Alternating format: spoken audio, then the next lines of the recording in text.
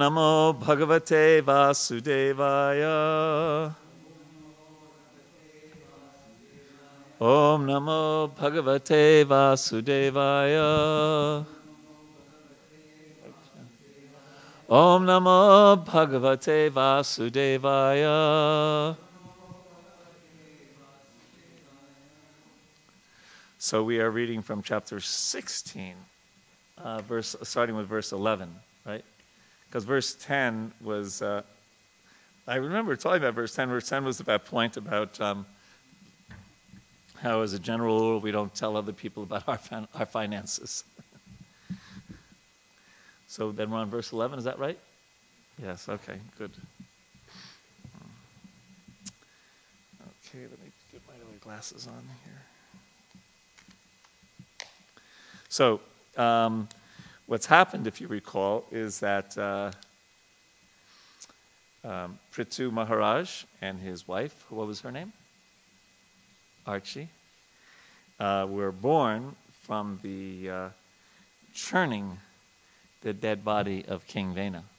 First came Bahuka, and then came these two, and King Prithu had many of the markings, not all of them, but many of the markings. Haribol. Are either of you staying for the seminar this afternoon? No? Then maybe one of you could give me a ride to the airport, if possible. Okay, thank you. Dulles, not, yeah. One time, Prabhuji dropped me off, and it was my fault that he dropped me off at the wrong airport because I told him that. Right, remember that? Yeah, that was my fault. So Archie and Prithu were born from this incredible way, right? Mystical way of, and he had the signs of this personality of Godhead, or at least many of the signs, because he was a Shaktavesha avatar. And then all of these amazing gifts were given by all of these demigods and amazing personalities. And then at the very end, the Suttas and the Magadhas, right? That's their name. They started praising him, and he got a little upset. Why? Not upset, but he was like, "Wait, Rok, stop." Why did he say stop? It's too early. Yeah, right. Right. But that didn't stop them, actually, because in this chapter, as we're hearing the praises of the Suttas and Magadhas. Magadhas, how you pronounce it? Yeah. They said, no, we know that Lord Brahma and others have recognized you, so we're not making any mistake here. And they are continuing to glorify him. So that's what we're up to on verse 11. They're still speaking. Okay, King Prithu was born of the dead body of King Vena, as fire is produced from Arani wood. Anyone ever seen Arani wood? It's mentioned a lot in the Shastras, but I've never. Thus, King Prithu will always remain just like fire, and his enemies will not be able to approach him. Indeed, he will be unbearable to his enemies, for although staying very near him, they will never be able to approach him, but will have to remain as if far away. No one will be able to overcome the strength of King Prithu. King Prithu will be able to see all the internal and external activities of everyone in his citizens. That's kind of scary, could you imagine? Still, no one will be able to know his system of espionage, and he himself will remain neutral regarding all matters of glorification or vilification paid to him. He will be exactly like air, the life force within the body, which is exhibited internally and externally, but is always neutral in all affairs. So it's just interesting that even a great saintly king has his ways of dealing with things and has to have, espionage, just like Lord Ram would send right, find out what's going on in the kingdom. So he had his system, but no one would know what it is. So better than the CIA and NSA, perhaps better. Yeah, I'm sure it can't be worse. right? Because everyone knows that it's the CIA is in Langley, right? But nobody knew where the different spies were. Since this king will always remain on the path of piety, see, so they're using the future tense, he will be neutral to both his son and the son of his enemy. If the son of his enemy is not punishable, he will not punish him. But if his own son is punishable, he will immediately punish him. And Prabhupada writes that this is the characteristics of an impartial ruler. It is the duty of a ruler to punish the criminal and give protection to the innocent. King Prithu was so neutral that if his own son were punishable, he would not hesitate to punish him. On the other hand, if the son of his enemy were innocent, he would not engage in some intrigue in order to punish him. So that we see this in the pastime of Lord Ramachandra, right, with Sita. Although it was very, I think I told you, right, I'm doing this, I missed 1 or 2 days, but I'm doing this program of reading 41 pages a day, right, because then you can finish the Bhagavatam in a year. So I didn't get a chance to look it up. Maybe if someone has the, it's in the residence of Jambudvip in the 5th canto. But there's like 4 verses there about Lord Ramachandra. And in one of those verses, it talks about how that was just, that really, there was no ever any separation between Lord Ram and Sita Devi, ever. Even in the so-called banishing, it wasn't like that in actuality. I don't know if anyone can find that, but it might be hard without folio. We can maybe look at it a little later. But anyway, I was really inspired by those 4 or 5 verses. I'm supposed to speak on Ram Nomi, and I'm going to speak from those 4 or 5 verses. The Residence of Jambudvip, I think it's called, that chapter. But you'd have to look it up and then look up something like Rama, and do a word search. Hare Krishna. But this is a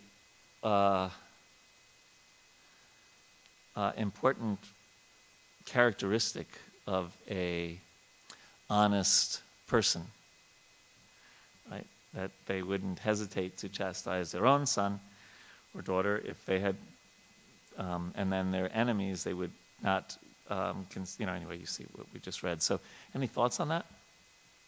We'll have to, everyone's on their phone looking for that. But there's like 4 verses. I believe it's 18th chapter, right? Yeah, 18th chapter, and then it's after 8 or 9. It's probably we're around 20 or 18 or 19 or 20, around there someplace. Unless I'm hallucinating and I never read it, but I don't think that's true. Okay. Just as the sun god expands his shining rays up to the Arctic region without impedance, the influence of King Prithu will cover all tracts of land up to the Arctic region and will remain undisturbed as long as he lives. This king, so they're glorifying him and talking about his influence. This king will please everyone by his practical activities, and all of his citizens will remain very satisfied. Because of this, the citizens will take great satisfaction in accepting him as their ruling king. The king will be firmly determined and always situated in truth. He will be a lover of the Brahminical culture and will render all service to old men and give shelter to all surrendered souls. Giving respect to all, he will always be merciful to the poor and innocent. And in the purport, it highlights this word, Drita Sankalpa or Drita Brata. Whatever the king would decide to do, no one would be able to stop. That is called Drita Sankalpa or Drita Brata. So also in the Bhagavatam, it talks about Krishna as that his desires will never be checked. Does anyone know the Sanskrit? Sankalpa is the second word. Not Kama Sankalpa. What? Satya. Maybe Satya Sankalpa means more like the truth, right?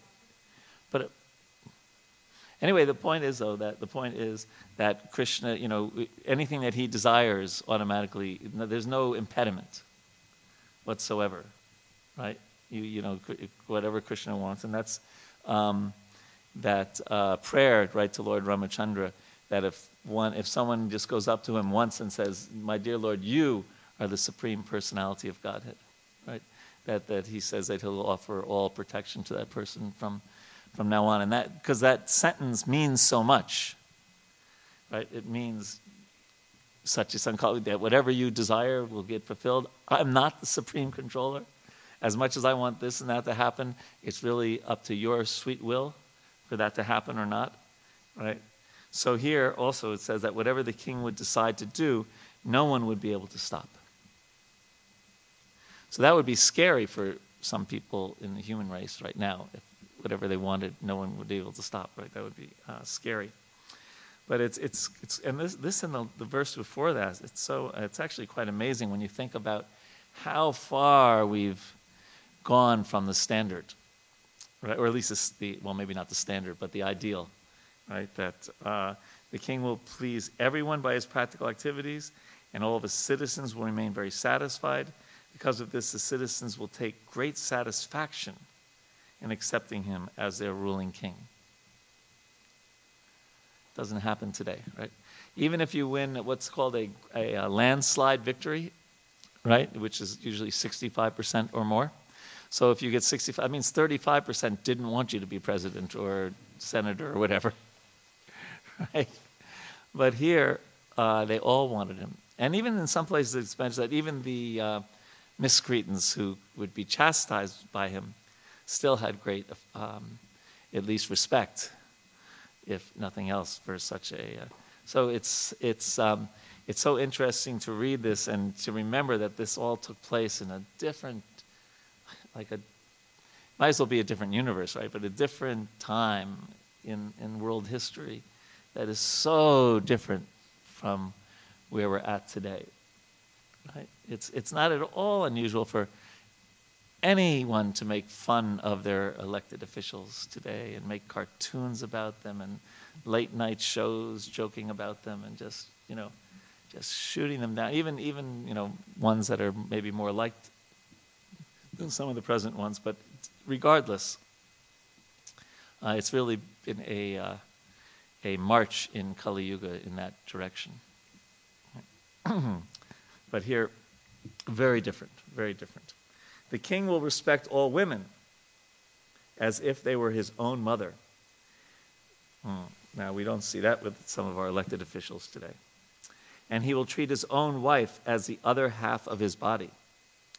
He will be just like an affectionate father to his citizens, and he will treat himself as the most obedient servant of the devotees, who always preach the glories of the Lord. Prabhupada writes in the purport, a learned man treats all women except his wife as his mother, looks on others' property as garbage in the street, and treats others as he would treat his own self. These are the symptoms of a learned person as described by Chanakya Pandit. This should be the standard of education.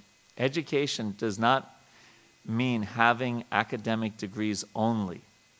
One should execute what he has learned in his personal life. I was thinking about this recently, and it's such an important point for us. And especially Prabhupada here uses the word only, so there's nothing wrong with an academic, for example, knowing the Shastra very well, right, and knowing verses and all that. There's nothing wrong with that. But it's not simply an academic endeavor. Of course, when you read the Shastra, even that is not academic only, because you're also getting purified. Srinvatam Sakata Krishna Shravana Kirtanam. Ridyantakshtohi Abhadrani Vidunoti Suritsitam. That just by doing that, what we would usually call reading a book as academic, one becomes purified. And beyond that,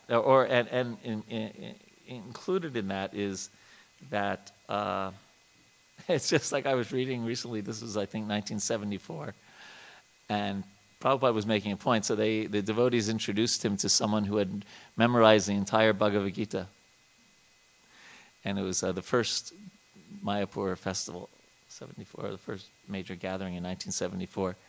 And Prabhupada just said, make sure he does something practical. So not that he was, you say things to certain disciples to help them, because obviously this one might have been a little proud. I know the whole Bhagavad Gita. Make sure it does something practical. But it's not just academic alone. And I was thinking about this because a good friend of mine who has kind of a high position in the government in India wrote me that his daughter is attracted to this one, I won't mention the guy's name, this one person who is kind of an atheist, kind of a well-known atheist in America. And one of the I still haven't replied to him, because I know whatever I replied to him, he'll send to his daughter, and so but I was thinking about how, I was thinking about a lot of things, but one thing was just how kind of proud it is to basically what this person is doing is writing off all religious experiences for the last thousands and thousands of years, just because he has a degree from some university someplace, But really, what Prabhupada is stating here, and I won't put it in such simple terms, but remember what George Harrison writes at the preface to the Krishna book, right? And he says that just trying to understand God without devotional service is like licking the outside of a jar of honey, right? So I've always liked this, such a simple point, right? That we also believe in science, but the difference is that, or the challenge is that for us, the object of science is not some outside test tubes, but it's ourself. That we have what hypothesis, experiment, and conclusion, right? So our hypothesis is that Krishna is the Supreme Lord, and by chanting Hare Krishna, one experiences a relationship with the Lord, et cetera, by bhakti and all the different things. But then the experiment is on ourself. It's not just some test tube somewhere outside, but we get the result, right? And so for a devotee who's experiencing that relationship with Radha Madan Mohan and Gaur Nitai and Sitaram Lakshman Hanuman and their spiritual master and Srila Prabhupada, you just feel like when you read someone who's not experiencing that and poo-pooing it, you just said, well, why not give it a try, and to just kind of like, as a person, just comes along just right off. So, and in so many religious traditions, not just ours, right? And so many experiences, spiritual experiences. Anyway, that kind of jumped out at me when I was reading that last night, that education does not mean having academic degrees only. One should execute what he has learned in his personal life. These learned characteristics were verily manifest in the life of King Prithu. Yeah. So this is such a wonderful point that you covered in Srila Prabhupada's example. He also gave the example of a parrot, right? Yeah, right. Chanting should not be like that of a parrot, because when the death will catch your throat, all it will do is its original sound of croaking instead of chanting. So we should bring it into life, so when the last moment comes, we remember the Lord. Mm-hmm. And this doesn't mean we shouldn't be learned, and it doesn't mean we shouldn't be able to convince other people by logic and reason. Lord Chaitanya did that. And Prabhupada writes in the Chaitanya Charitamrita that we as his followers should be able to do that as well. But first of all, the conviction in our own heart gets strengthened so much when it's not just intellectually satisfying, but it's soul satisfying.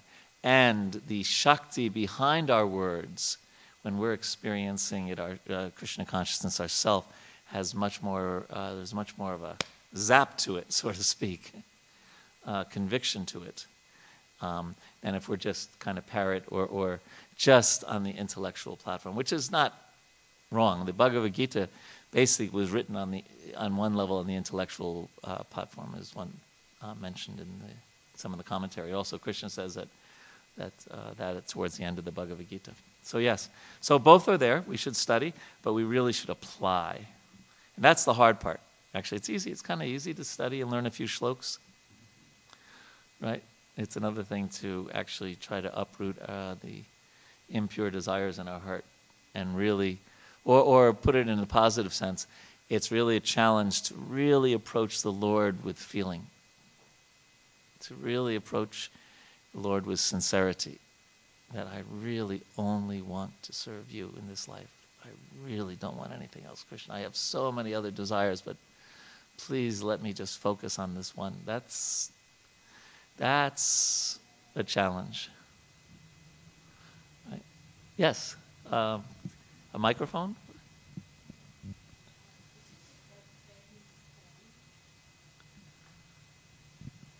It's just like the kids when you send them to school and they go through the good education. Right. And as when they grow up, when the time comes, they behave themselves well, and that's the application. So in the same way, when we are religious and we read the Bhagavad Gita or learn about the religion, when the time comes, you know what is good and what is bad, and then you go on the right path. Yes, that's a very good point. That's an application. Yes. And I think that's true whether we're talking, like you said, about children or in our society, right? Some people, they come to Krishna consciousness at 18 years old, 20 years old, 25, 30. And getting that kind of, I noticed in myself, so I became interested in Krishna consciousness when I was 16 or 17. So I was learning to memorize verses and things like that.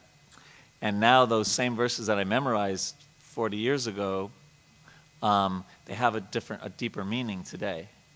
So I'm really happy that I did do that kind of memorization then. And I think that's part of bringing up children, right? That even in the traditional Gurukul system, the idea is that a child enters living with a guru at 5 years old. And gradually, over the years, the guru's intelligence and discernment enters into the student's psyche, so that by the time they graduate, they're on their own, but they have that discernment fixed in their heart. So yes, that's a very good point, because you can't expect, just like we all know, right, especially those of us who've had a few children or our children are growing up, that you see them doing something silly at 7 or 9 or 12 or whatever, and you just say, okay, do they? They'll, they'll. I saw this with Gurukul teachers who didn't have children, and when one of the children, misbehaved a bit, they would kind of like, oh my God, what's going to happen, right? But then I remember Shesha Prabhu was the principal of school at the time, and he was just like, he had 2 daughters. He said, just don't worry about it. It's a passing phase kind of thing. Yes, so thank you for that very insightful comment. Other points? Yes, Mama.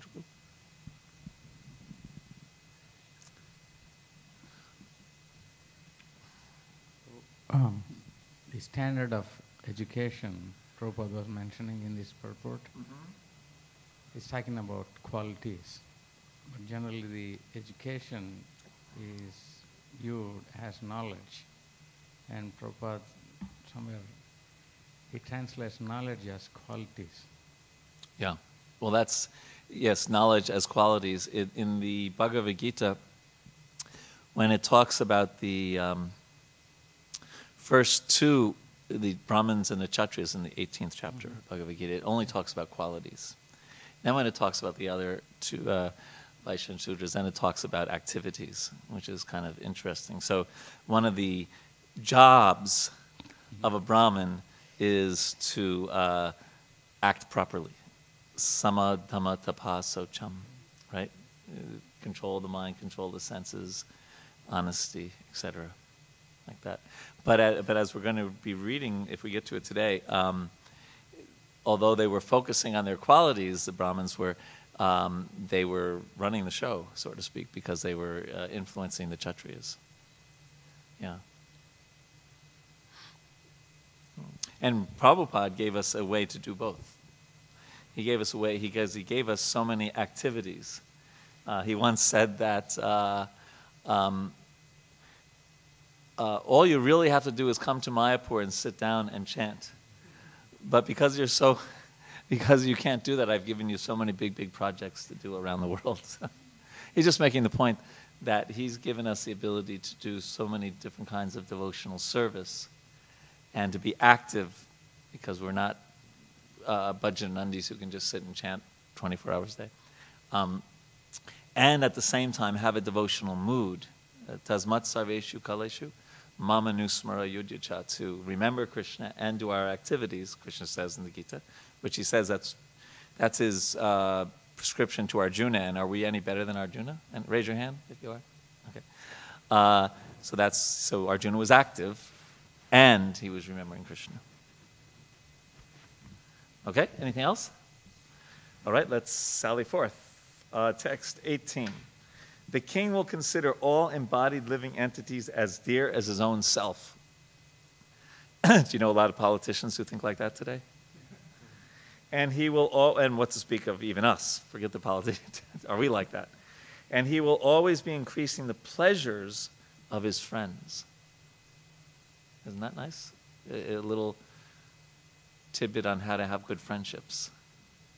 He will intimately associate with liberated persons, and he will be a chastising hand to all impious persons.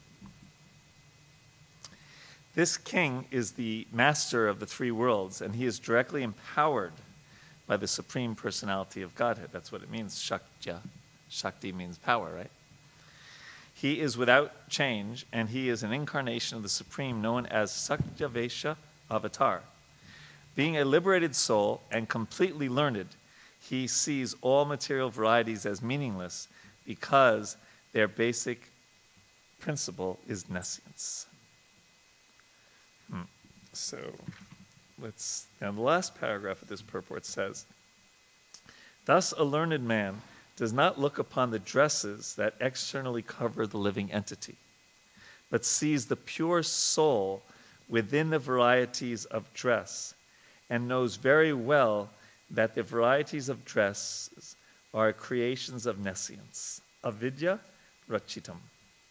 Being a Shaktyavesh avatar empowered by the Supreme Personality of Godhead, Prithvi Maharaj did not change his spiritual position, and consequently there was no possibility of his viewing the material world as reality. So,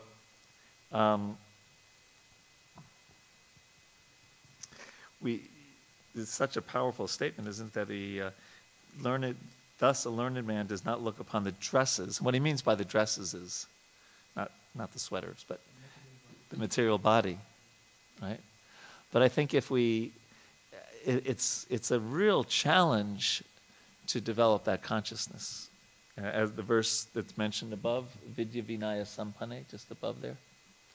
Vidya Vinaya Sampanne, Brahmane, Kavihastini, Suni Chaiva Sopakecha, Pandita Samadarshina. That the humble sage, by virtue of true knowledge, sees with equal vision a learned and gentle Brahmana, a cow, an elephant, a dog, and a dog eater. Right? So how much do we have different kinds of bias when we see a person from this background or that background, or beautiful or ugly or rich or poor? Do we immediately only look? Of course, we notice the differences. They're there, but does our intelligence also click in immediately to this kind of verse? And say, no, that person's part and parcel of Krishna. That person's part and parcel of Krishna. That dog is part and parcel of Krishna. That tree is part and parcel of Krishna. Right? How quickly do we catch ourselves only focusing on the differences and refocus on the fact that Krishna is in everyone's heart. Ishwara sarva bhutanam hrideshe arjuna tishtati. The world looks really different when you do that. Doesn't mean if somebody's coming at you with a knife, you just think, well, no, that's their spirit soul, right? I mean, as Prabhupada would say, you don't embrace a tiger. So we do acknowledge differences, right? But we are meant to become a humble sage and have true knowledge. And how many times have we, because of our bias, misread a person? Right? I know I found this really kind of a little interesting for me, because becoming a devotee at quite a relatively young age, and then going out like in America in dhoti and kurta, and in the 70s and early 80s, and not really being treated with a whole lot of respect because of that. And then going to India and living there for 20 years and being kind of a novelty. People couldn't exactly figure out, here's a Western person, and he's wearing a dhoti and kurta, is he saintly or is he just a fake, or, you know, right? Kind of a novelty. And then coming back to America and working in the outside world as a older white male. Right? And I've had people, especially women and people of who aren't white, say, "Well, you really have white privilege. You have real privilege." They would say to me, and I was, I'd be scratching, because for my whole life until 8 years ago, I certainly didn't, even though I was I was still a white male, right? But they said, "Well, you have white privilege, and you probably get paid more, and you get more respect," and because it just didn't click at all to me, because for most of my life until I moved back and got a job in America and wear a suit or whatever, it didn't I didn't experience that at all. So what are you talking about? They said, "Of course. What are you talking about?" So I explained to them my background, and they say, "Well, you're in a different world now. Now you have privilege." Right?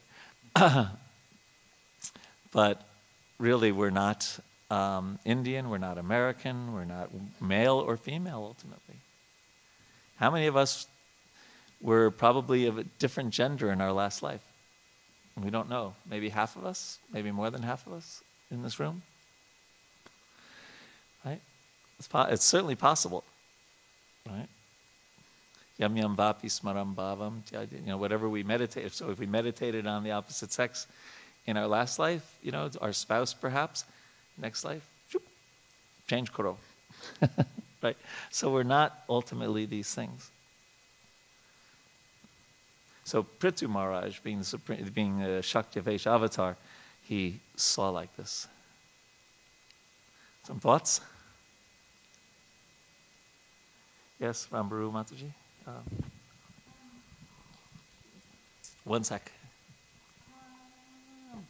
Just a little thought about diversity and how a king or a leader or a spiritual master appreciates or actually sees difference because they see the potential that they can offer to Krishna. And if you know what I mean. Yes. So we see the value, and that everything is meant to be used in Krishna service because everything is part of Krishna. But I'd say in a leadership position, you're really looking for, how can I best use this person's potential, whatever it is. And Prabhupada was so gifted at that with homeless people and college people and professionals and crazy people, Just a point about that. Yes, well, he did make distinctions in Krishna's service. Right. And he did tell us, for example, that our focus should be on intelligent people. It was, in other words, like I've often quoted my professor from university, who said it's okay to have your head in the clouds as long as your feet are on the ground. So he was very much like that, feet on the ground. So he knew that if intelligent people become Krishna conscious, they have more of an influence on the world, right? So and so even if we see someone like Nandamukhi, right? So we see her, and we know that she's from China, and we know that if she becomes a devotee, she may deliver 1.5 billion people in China, because she can preach to them in her own language and in an attractive way. So just like I think I maybe told Nandamukhi this story, but when the first Nanda Yasomati Sutta Prabhu was the first Chinese devotee to become a devotee, and he came to the same Mayapur festival in 1974. And I was just thinking about him the other day because I was in Prabhupada's rooms in Mayapur, and there is this nice relief carving of Krishna. You ever seen that? Opposite Prabhupada's Vyasasana in his room in Mayapur in the Lotus building. And so Yasomati Sutta had just translated the introduction to the Bhagavad Gita. And so Prabhupada had him read it in Mandarin, I believe it was. May have been Cantonese, I think it was Mandarin. He said, read it to the relief of Krishna. And Prabhupada was sitting there with these, elderly Bengali gentlemen and ladies. And he's hearing, and of course, with all due respect, Nandamukhi, it's not like the most beautiful language in the world. But he's reading it in Chinese, and Prabhupada says, it is sweet, is it not? Because he was just so happy that, okay, so we don't see difference between Chinese or this or that. But at the same time, there's over 1 billion human beings in China waiting to hear about Krishna. And so here's the first opportunity, so yes, so it's really a dance for us to keep both in mind, right? To see the differences and celebrate differences in one sense and engage everyone in Krishna service, and at the same time to understand ultimately that these are upadhis, these are designations that are not our eternal self.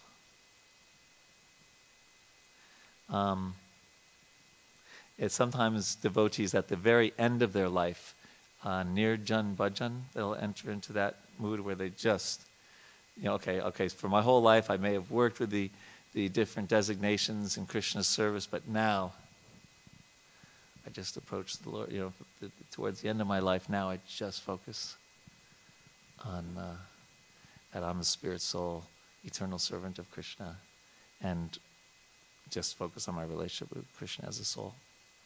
Is that all right? Anything else? Okay. Next verse, text 20. This king, being uniquely powerful and heroic, will have no competitor. He will travel around the globe on his victorious chariot, holding his invincible bow in his hand and appearing exactly like the sun, which rotates in its own orbit from the south. When the king travels all over the world, other kings, as well as the demigods, will offer him all kinds of presentations. Of course, they already did, right? In the last chapter. Their queens will also consider him the original king, who carries in his hand the emblems of club and disc, and will sing of his fame, for he will be as reputable as the Supreme Personality of Godhead. This king, this protector of the citizens, is an extraordinary king, and is equal to the Prajapati demigods. For the living facility of all citizens, he will milk the earth, which is like a cow. Now we're going to hear that pastime in the next 2 chapters. Not only that, but he will level the surface of the earth with the pointed ends of his bow, breaking all the hills exactly as King Indra, the heavenly king, breaks mountains with his powerful thunderbolt. And we'll hear the reasons for that also in 2 chapters from now. But suffice it to say that there was a crisis, and the citizens were not having enough to eat. And so he created more land that was fertile for growing grains. When the lion travels in the forest with its tail turned upwards, all menial animals hide themselves. Similarly, when King Prithu will travel over his kingdom and vibrate the string of his bow, which is made of the horns of goats and bulls, and is irresistible in battle, all demoniac rogues and thieves will hide themselves in all directions. At the source of the river Saraswati, this king will perform 100 sacrifices known as Ashvamedha. In the course of the last sacrifice, the heavenly king Indra will steal the sacrificial horses. So it's interesting how they could also predict the future. I don't think it's just predict, see it. Trikalagya. That means, tri means 3, and so one who knows past, present, and future. It's Trikalagya. This King Prithu will meet Sanat Kumar, one of the 4 Kumaras, in the garden of his palace compound. The king will worship him with devotion and will be fortunate to receive instructions by which one can enjoy transcendental bliss. In this way, when the chivalrous activities of King Prithu come to be known to the people in general, King Prithu will always hear about himself and his uniquely powerful activities. And in the purport, Prabhupada says, to artificially advertise oneself and thus enjoy a so-called reputation is a kind of conceit. What does conceit mean? Pride? Cheating propensity? Prithu Maharaj was famous amongst the people because of his chivalrous activities. He did not have to advertise himself artificially. One's factual reputation cannot be covered. Whereas John Lennon once said, one thing you can't hide is when you're crippled inside. But you can hide it to some extent. That's one of the problems, or else we wouldn't have a purport like this, right?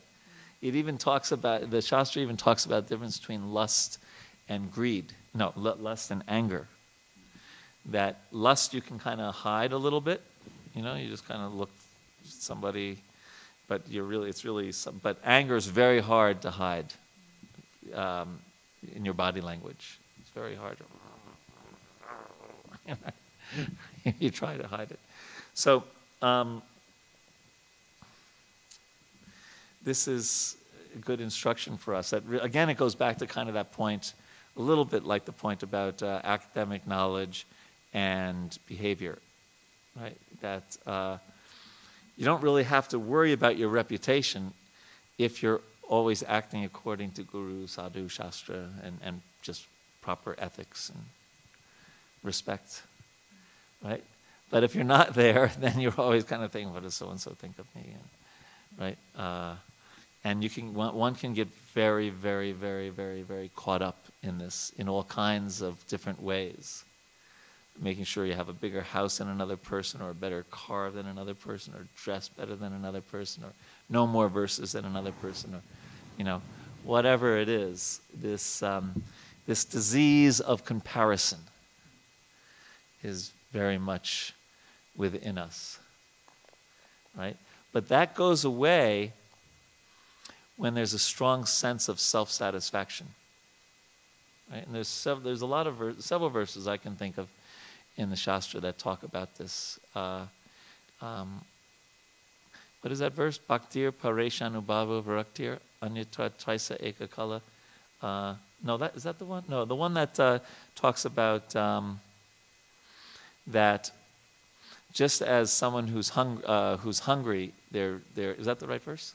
Yeah, they're satisfied, right? When they for every morsel they get nourishment, relief of hunger, and satisfaction, right? And in the same way, one who takes to devotional service gets relief from material desires. And one of the words is tushti. Tushti means satisfaction.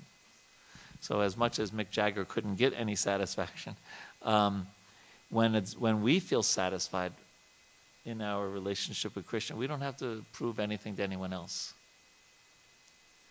right? It's just it's evident, right? Like that. So, and I'm sure. So it's a good practice for us to catch ourselves when we're trying to do something more to impress others than really for advancing our bhakti, and to try to catch ourselves before it gets out of hand. So again, this verse is a little bit about internal self-awareness, and then doing something spiritual about that self-awareness. Some thoughts on this? Confirmed. Everyone's checking their phone now, making sure they're there. Thank you, Nandamukhi.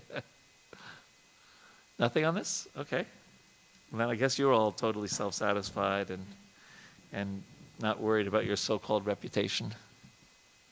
Reputations are very fleeting, right? One day you're up, and then the next day you're on Facebook for something you probably didn't do, and then everyone's looking at you like you have a disease that they can contagious disease, right? And it's really hard in this. It's really actually hard. It's if we just want to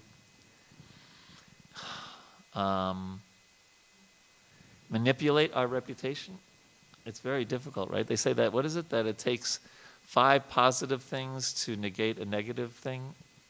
in advertising or in, like a restaurant, for example. One negative review goes out further than 5 positive ones or something like that. So it's such is the world that we live in. Still, one time I remember a sannyasi saying, well, listen, I need to clear my name because the only thing a sannyasi doesn't have any possessions in this world but their reputation. He once told me. I thought that was an interesting statement. Okay, then yes, Andy, microphone?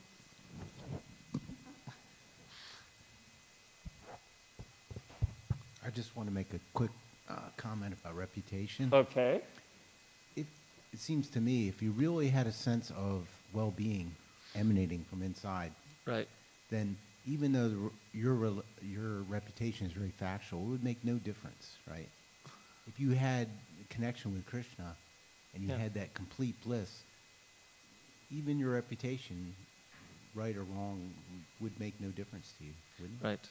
Yes, as a general rule, the only reason you might, the one reason a devotee would be concerned if it affects his or her ability to share Krishna consciousness with others. That would be the one. Yeah. Okay, so last verse in this chapter. No one will be able to disobey the orders of Prithu Maharaj. After conquering the world, he will completely eradicate the threefold miseries of the citizens.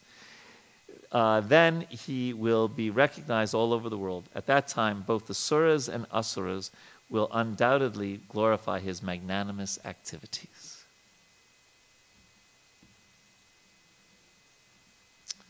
That was verse 20. Oh, so the last sentence of that purport. If one is able to eradicate completely the threefold miseries of the citizens, he should aspire to rule the world. One should not aspire to rule for any political or diplomatic consideration.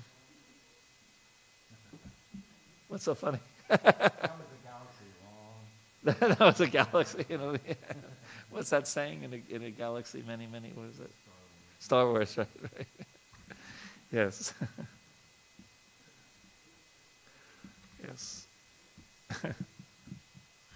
Okay. Now we got a good laugh out of the last sentence. We'll move on to the next chapter. Maharaj Prithu becomes angry at the earth. The great sage Maitreya continues. Remember, there's different conversations going on. This is Maitreya speaking to Vidura about King Prithu. In this way, the reciters who were glorifying Maharaj Prithu readily described his qualities and chivalrous activities. At the end, Maharaj Prithu offered them various presentations with all due respect and worshipped them adequately. It's really not this word, respect. It's probably one of the most important, words, one of the most important activities we can do in life is to offer respect to others. Lord Chaitanya talks about this in the 3rd verse of the Shikshastakam.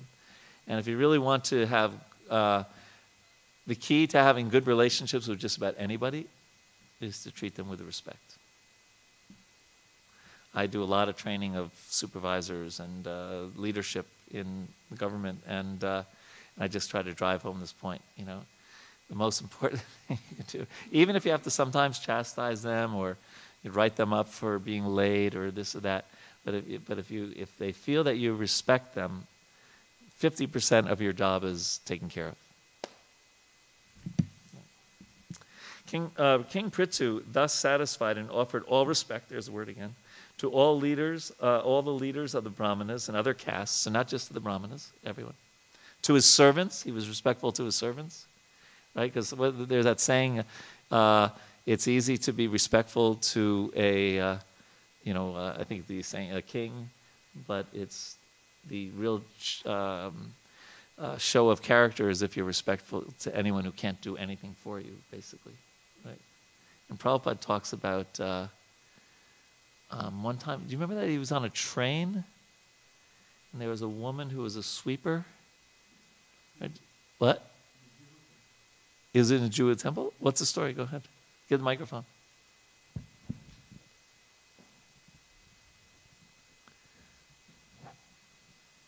So they all are having meeting with Prabhupada, and all the GBC, the top leaders. And this lady was standing outside holding the broom, and Prabhupada looked at her and he stopped talking, and then he said, let's go out because she wants to come in and she wants to clean the room. So Prabhupada actually, after doing that, he narrated the same thing that it happened when his spiritual master was having a meeting. And Achha. yeah, the same thing happened to him also, and he was saying, a humble lady, like a sweeper, how much respect has to be given to her, even because she's doing her duty. Nice, thank you. To his servants, to his ministers, to the priests, citizens, general countrymen, people from other communities, admirers and others, and thus they all became happy. Vidura inquired from the great sage Maitreya, my dear Brahmana, since Mother Earth can appear in different shapes, why did she take the shape of a cow? And when King Prithu milked her, who became the calf, and what was the milking pot? The surface of the earth is by nature low in some places and high in others. How did King Prithu level the surface of the earth? And why did the king of heaven, Indra, steal the horse meant for the sacrifice? So he heard all these things. He wants to know the reasons behind it. The great saintly king, Prithu Maharaj, received knowledge from Sanakumar, who was the greatest Vedic scholar. After receiving knowledge to be applied practically in his life, how did the saintly king attain his desired destination? Prithu Maharaj was a powerful incarnation of Lord Krishna's potencies. Consequently, any narration concerning his activities is surely very pleasing to hear, and it produces all good fortune. As far as I am concerned, I am always your devotee, as well as a devotee of the Lord, who is known as Adhoksaja. Please, therefore, narrate all the stories of King Prithu, who, in the form of the son of King Venu, milked the cow-shaped earth. Sutta Goswami continued. When Vidura became inspired to hear of the activities of Lord Krishna in his various incarnations, Maitreya also began being inspired and being very pleased with Vidura, began to praise him. Thus Maitreya spoke as follows. Prabhupada writes, that talk of Krishna Katha, or topics about Lord Krishna or his incarnations, is spiritually so inspiring that the reciter and hearer are never exhausted. That is the nature of spiritual talks. We have actually seen that one can never become satiated by hearing the conversations between Vidura and Maitreya. Both of them are devotees, and the more Vidura inquires, the more Maitreya is encouraged to speak. A symptom of spiritual talks is that no one feels tired. Oh, sorry. Thus, upon hearing the questions of Vidura, the great sage Maitreya did not feel disgusted, but rather felt encouraged to speak at greater length. So we all, I think if you give a class and you say, any questions? And, oh, okay, I wonder what happened there, right? You guys aren't like that, but you're great questions and comments. But it's such a nice purport, actually. We know we're getting a taste for Krishna consciousness when we are enlivened to hear about Krishna and not think, oh, geez. You ever been in a really boring class and you look at your watch and it's only 3 minutes since the last time you looked at your watch? God. You're pinching yourself to stay awake. You're doing, power, what is it, the pressure points and things like that. Right, or you're making sure no one's really watching as you're looking at your phone and seeing what's in the news, whatever, right? But that's obviously not the relationship between Maitreya and Vidura was so sweet, and you see it also Sukadeva Goswami and Maharaj Pariksit, Sutta Goswami, and the sages of Naimisharanya, right? Sometimes when you see because devotees often, especially when Srila Prabhupada was around, didn't get much sleep. Right, they're up late painting or fixing or doing service. So when you look at some of the videos, they're really struggling to stay awake. Even I've seen some people standing and, Prabhupada is talking. But that's a good point, that as much as we really make serious spiritual advancement, we may cut down on our eating and sleeping. It's actually important to get sufficient rest. In another place, Prabhupada talks how the intelligence is not sharp if one is deprived of sleep. So one needs to get sufficient rest so that when they come to a class or they're chanting the rounds or whatever, they're actually doing Swarup Siddhi Bhakti, direct devotional service, that they're actually there and not just, because it's not, so much mental energy goes into trying to stay awake, isn't it? When you're really tired and, sometimes standing up helps, splashing some water, or whatever. But ultimately, we want to come to this. So it says, I thought it was interesting. Yeah, it's not like, any questions? And you really hope there's no questions so I can end this class as quickly as possible, right? You're generally, it's inspiring. The speaker gets enlivened when they hear questions. Sometimes it's not so enlivening when this happens in ISKCON sometimes. You ask for any questions, and then someone asks a question that had nothing to do with what you talked about. Right? Nothing to do with it. It's easier here, because here we're doing it more informally, and there's give and take throughout the class and things like that, so it's a little easier. Any thoughts on this? Some thoughts on this? Yes, Andy. I did hear one guru on YouTube that said there are no bad questions, only bad answers. There are no bad questions, only bad answers. Yeah. Well, usually what you can do, if you can redirect the question where in a way that goes in a good direction. Yeah, generally speaking, like that. Okay, shall we continue it? Text number 9. The great sage Maitreya continued, "My dear Vidura, at the time King Prithu was enthroned by the great sages and brahmanas and declared to be the protector of the citizens, there was a scarcity of food grains," right? So this is what we were talking about. The citizens actually became skinny due to starvation. That's not a problem at this temple. Therefore, they came before the king and informed him of their real situation.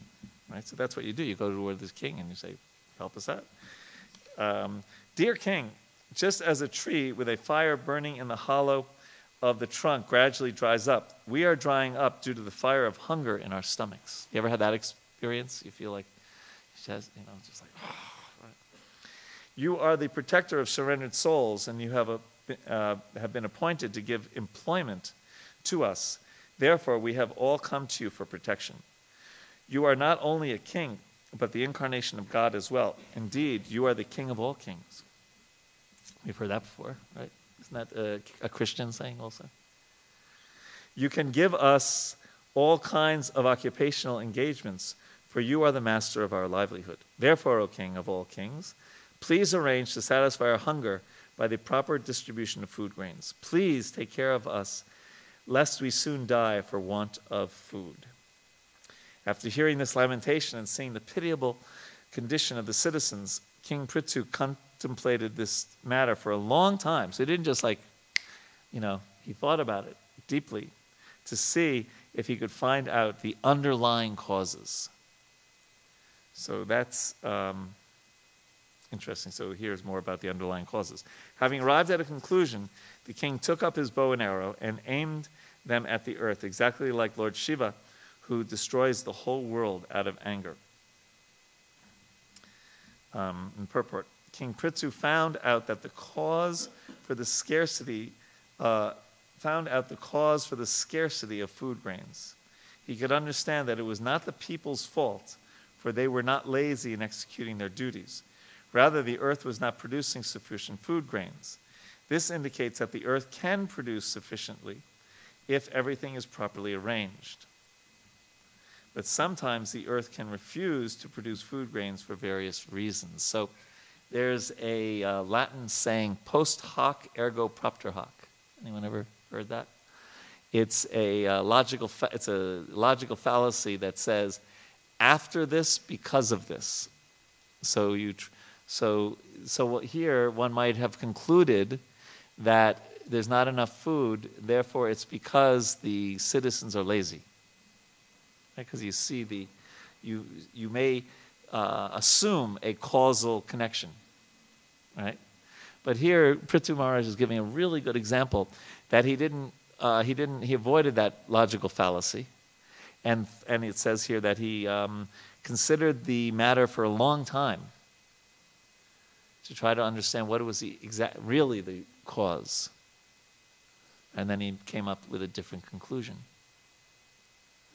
Right, so we may do that sometimes also. We may assume that one thing is the cause of something else without looking into it deeply, and it's a common logical fallacy, right? The one kind of funny one that I remember, and I may have mentioned this in a previous class, and maybe Rambaru Mataji was in Vrindavan at that time, when the tamal tree died in the courtyard. Right, and there was some politics going on in ISKCON Vrindavan at that time with one sannyasi who wasn't part of ISKCON and had some influence in our society. And so there was all these thoughts about, well, the tree died because we offended that sannyasi.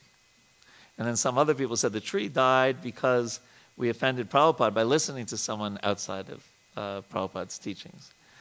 And then the person who is the expert on trees that we had hired, he said, the tree died because you watered it too much. Right? So he called it root rot, right? And then we planted and the tree that you see now is a new tamal tree there. But after this, because of this, right? So Prithu Maharaj just showed a really good example of how to avoid that. He really looked towards the ultimate, to a deeper investigation into something. Okay. Any thoughts on post hoc ergo propter hoc? A lot of the logical fallacies are written in Latin or Greek. Latin. Like argumentum ad hominem, when you attack the person instead of what they're saying, or argumentum ad baculum, where you, instead of arguing with the person, you just take out a stick. Right? It's very powerful, right, sometimes, right?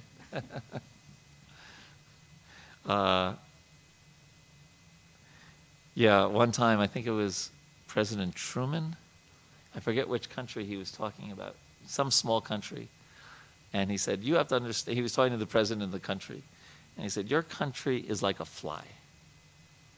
And the United States is like an elephant. And sometimes the elephant trunk goes this way and that way to slap away the fly. So be careful. That's what he said. So that's argumentum ad baculum. Or even another president said, speak softly, but carry a big stick.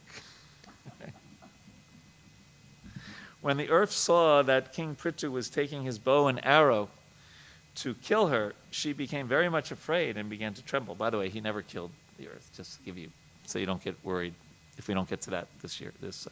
But he showed his anger for a reason. She then began to flee exactly like a deer, which runs very swiftly when followed by a hunter. Being afraid of King Prithu, she took the shape of a cow and began to run. Seeing this, Maharaj Prithu became very angry, and his eyes became as red as the early morning sun. Placing an arrow on his bow, he chased the cow-shaped earth wherever she would run. The cow-shaped earth ran here and there in outer space between the heavenly planets and the earth, and wherever she ran, the king chased her with his bow and arrow. Just as a man cannot escape the cruel hands of death, the cow-shaped earth could not escape the hands of the son of Vena. At length, the earth, fearful, her heart aggrieved, turned back in helplessness. Addressing the great opulent King Prithu as the knower of religious principles and the shelter of the surrendered, she said, "Please save me. You are the protector of all living entities. Now you are situated as the king of this planet." The cow-shaped earth continued to appeal to the king. "I am very poor and have not committed any sinful activities. I do not know why you want to kill me, since you are supposed to be the knower of all religious principles. Why you are so envious of me, and why you are so anxious to kill a woman? Even if a woman does commit some sinful activity, no one should place his hands upon her. And what to speak of you, dear king, who are so merciful? You are a protector, and you are affectionate to the poor." The cow-shaped earth continued, "My dear king, I am just like a strong boat, and all the paraphernalia of the world is standing upon me. If you break me into pieces, how can you protect yourself and your subjects from drowning?" King Prithu replied to the earthly planet, "My dear earth, you have disobeyed my orders and rulings. In the form of a demigod, you accepted your share of the yajnas we perform, but in return you have not produced sufficient food grains. For this reason, I must kill you. Although you are eating green grass every day, you are not filling your milk bag." He's talking in a, what's the word? Metaphor. Yeah. Your milk bag, so we can utilize your milk. Since you are willfully committing offenses, it cannot be said that you are not punishable due to your assuming the form of a cow. You have so lost your intelligence that despite my orders, you do not deliver the seeds of herbs and grains formerly created by Brahma and now hidden within yourself. So next time you see seeds and herbs, you can remember that they were created by Lord Brahma. "Now with the help of my arrows, I shall cut you to pieces. With your flesh satisfy the hunger-stricken citizens who are now crying for want of grains. Thus I shall satisfy the crying citizens of my kingdom. Any cruel person, be he a man, woman, or impotent eunuch, who is only interested in his personal maintenance and has no compassion for other living entities, may be killed by the king. Such killing can never be considered actual killing." So remember, he actually doesn't obviously kill, but he's showing how angry he is. And the purport, Prabhupada writes that the planet Earth is actually a woman in her constitutional form, and as such needs to be protected by the king. Prithu Maharaj argues, however, that if a citizen within the state, be he man, woman, or eunuch, is not compassionate upon his fellow men, he or she may be killed by the king, and such killing is never to be considered actual killing. And then Prabhupada brings it to our situation. As far as the field of spiritual activities is concerned, when a devotee is self-satisfied and does not preach the glories of Krishna, he is not considered a first-class devotee. A devotee who tries to preach, who has compassion upon innocent persons who have no knowledge of Krishna, is a superior devotee. And in his prayers to the Lord, Prahlad Maharaj said that he was not personally interested in liberation from this material world. Rather, he did not wish to be liberated from this material condition until all the fallen souls were delivered.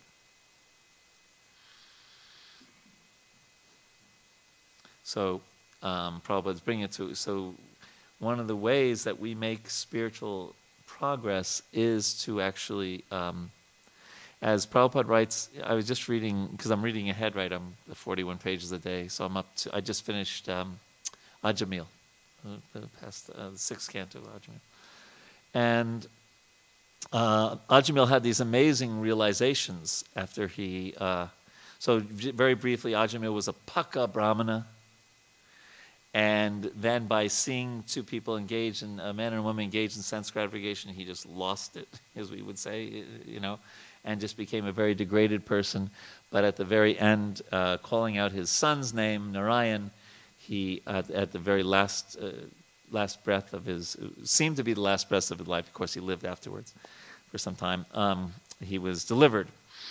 And then what happened, then in both his statements and then in Prabhupada's purports, Srila Prabhupada talks about how a devotee should remember how they've been saved from a very abominable life.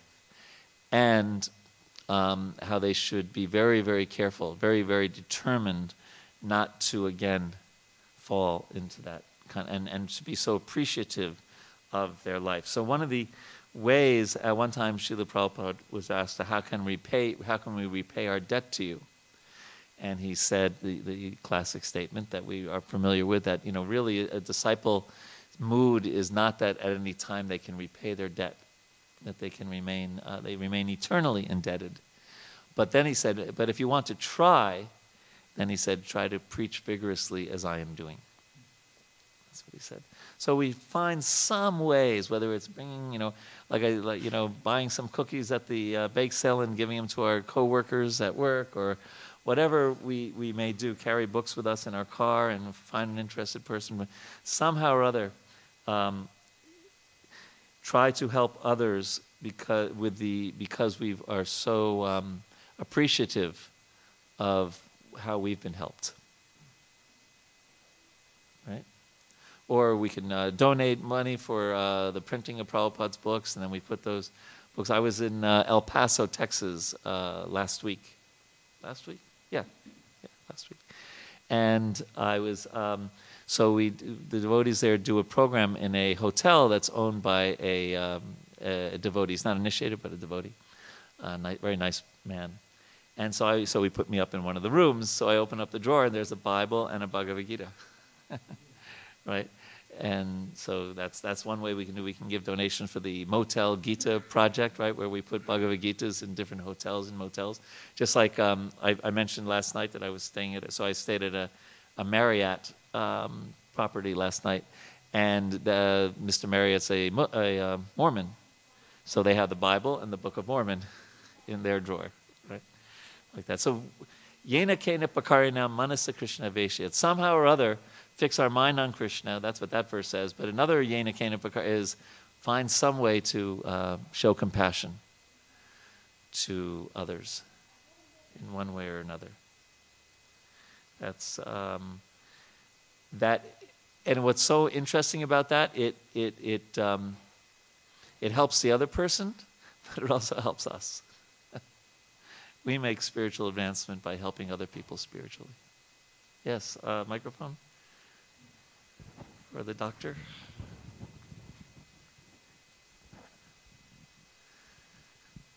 I'm sorry to interrupt. No, please. But when you were talking about the hotels and keeping the Bhagavad Gita, they normally have an event which is called the Hotel Association. Yes. And maybe at that time somebody suggests them, because a lot of hotels have been owned by the Indians. Yes. And then they could start that. And that's a very, very good suggestion. We used to call them Patel motels. Yes. So. We went once, and this AHOA, which is the American Hotel Association, and they had 12 Patel, and then one registration was others.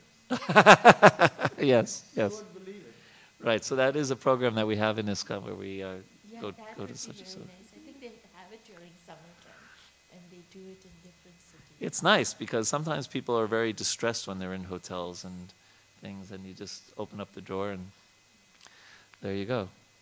Yes. But also, so many people are used to praying every morning.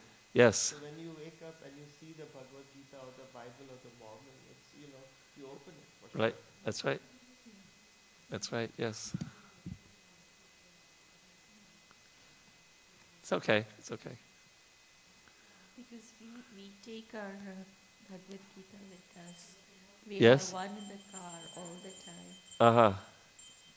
Very nice. Very nice. So yes, so one way or another, we try to help people hear about Krishna.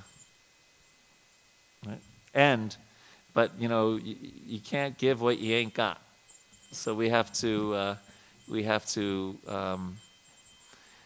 be Krishna conscious ourselves. But doing both, they play off each other, right? It's like an upward spiral. We hear and chant about Krishna, then we help others hear and chant about Krishna. That gives us more of a taste. And like that. Okay, let's see, what time is it? Yeah, we still have time for a few more verses. So that was 27. You are very much puffed up. So he's still really getting on Bhumi's case. Now, we know that this is a pastime in other places, especially the beginning of the 10th canto, right? Right? The Mother Bhumi goes to the shore of the ocean, Kshirodakshaya ocean, right? To help, right? And also what's mentioned, another earth pastime. What's another pastime about the earth in the Bhagavatam? Lord Varaha, yeah, yes, that's right, yes. Right, so, yeah. You are very much puffed up with pride and become almost insane. Presently you have assumed the form of a cow by your mystic power. Nonetheless, I shall cut you into pieces like grain, and I will uphold the entire population by my personal mystic power. Because she was saying, if I'm finished, then everyone falls into the Garbhodak ocean again. And he said, no, I have mystic powers. I can take care of that. So he checkmated her on that. At this time, Prithu Maharaj became exactly like Yamaraj, and his whole body appeared very angry. In other words, he was anger personified. After hearing him, the planet Earth began to tremble. She surrendered and with folded hands began to speak as follows. So now, Dharo Vacha. The planet Earth spoke, my dear Lord. Now, see how philosophical she gets. She gets like, wow, she must have just read the Bhagavatam before she said these things. O Supreme Personality of God, you are transcendental in your position, and by your material energy you have expanded yourself in various forms and species of life through the interactions of the three modes of material nature. Unlike some other masters, you always remain in your transcendental position and are not affected by the material creation, which is subject to different material interactions. Consequently, you are not bewildered by material activities. The planet Earth continued, my dear Lord, you are the complete conductor of the material creation. That's a nice kind of, if you think of like a music conductor, right? You have created this cosmic manifestation and the three material qualities, and therefore you have created me, the planet Earth, the resting place of all living entities. Yet you are always fully independent, my Lord. Now that you are present before me and ready to kill me with your weapons, let me know where I should go to take shelter, and tell me who can give me protection. In the beginning of creation, you created all these moving and non-moving living entities by your inconceivable energy. Through this very same energy, you are now prepared to protect the living entities. Indeed, you are the supreme protector of religious principles. Why are you so anxious to kill me, even though I am in the form of a cow? My dear Lord, although you are one, by your inconceivable potencies you have expanded yourself in many forms. Through the agency of Brahma, you have created this universe. You are therefore directly the Supreme Personality of Godhead. Those who are not sufficiently experienced cannot understand your transcendental activities because these persons are covered by illusory energy. Very philosophical. My dear Lord, by your own potencies, you are the original cause of the material elements, as well as the performing instruments, the senses, the workers of the senses, the controlling demigods, the intelligence and the ego, as well as everything else. By your energy, you manifest this entire cosmic creation, maintain it, and dissolve it. Through your energy alone, everything is sometimes manifest and sometimes not manifest. You are therefore the Supreme Personality of Godhead, the cause of all causes. I offer my respectful obeisances to you. And then I just really found this purport very interesting. So Prabhupada says that all activities begin with the creation of the total energy, right? That's the pradhan, right? And Mahatattva. Well, Mahatattva, once it's energized by Krishna. Then by the agitation of the three gunas, the physical elements are created, as well as the mind, ego, and the controllers of the senses. All of these are created one after another by the inconceivable energy of the Lord. Now listen to this analogy. In modern electronics, a mechanic may, by pushing only one button, set off an electronic chain reaction, by which so many actions are carried out one after another. Similarly, the Supreme Personality of Godhead pushes the button of creation, and different energies create the material elements, and various controllers of the physical elements and their subsequent interactions follow the inconceivable plan of the Supreme Personality of Godhead. So it's, Prabhupada would sometimes go on Fifth Avenue in New York, and there was that atlas holding up the world near the Rockefeller Center.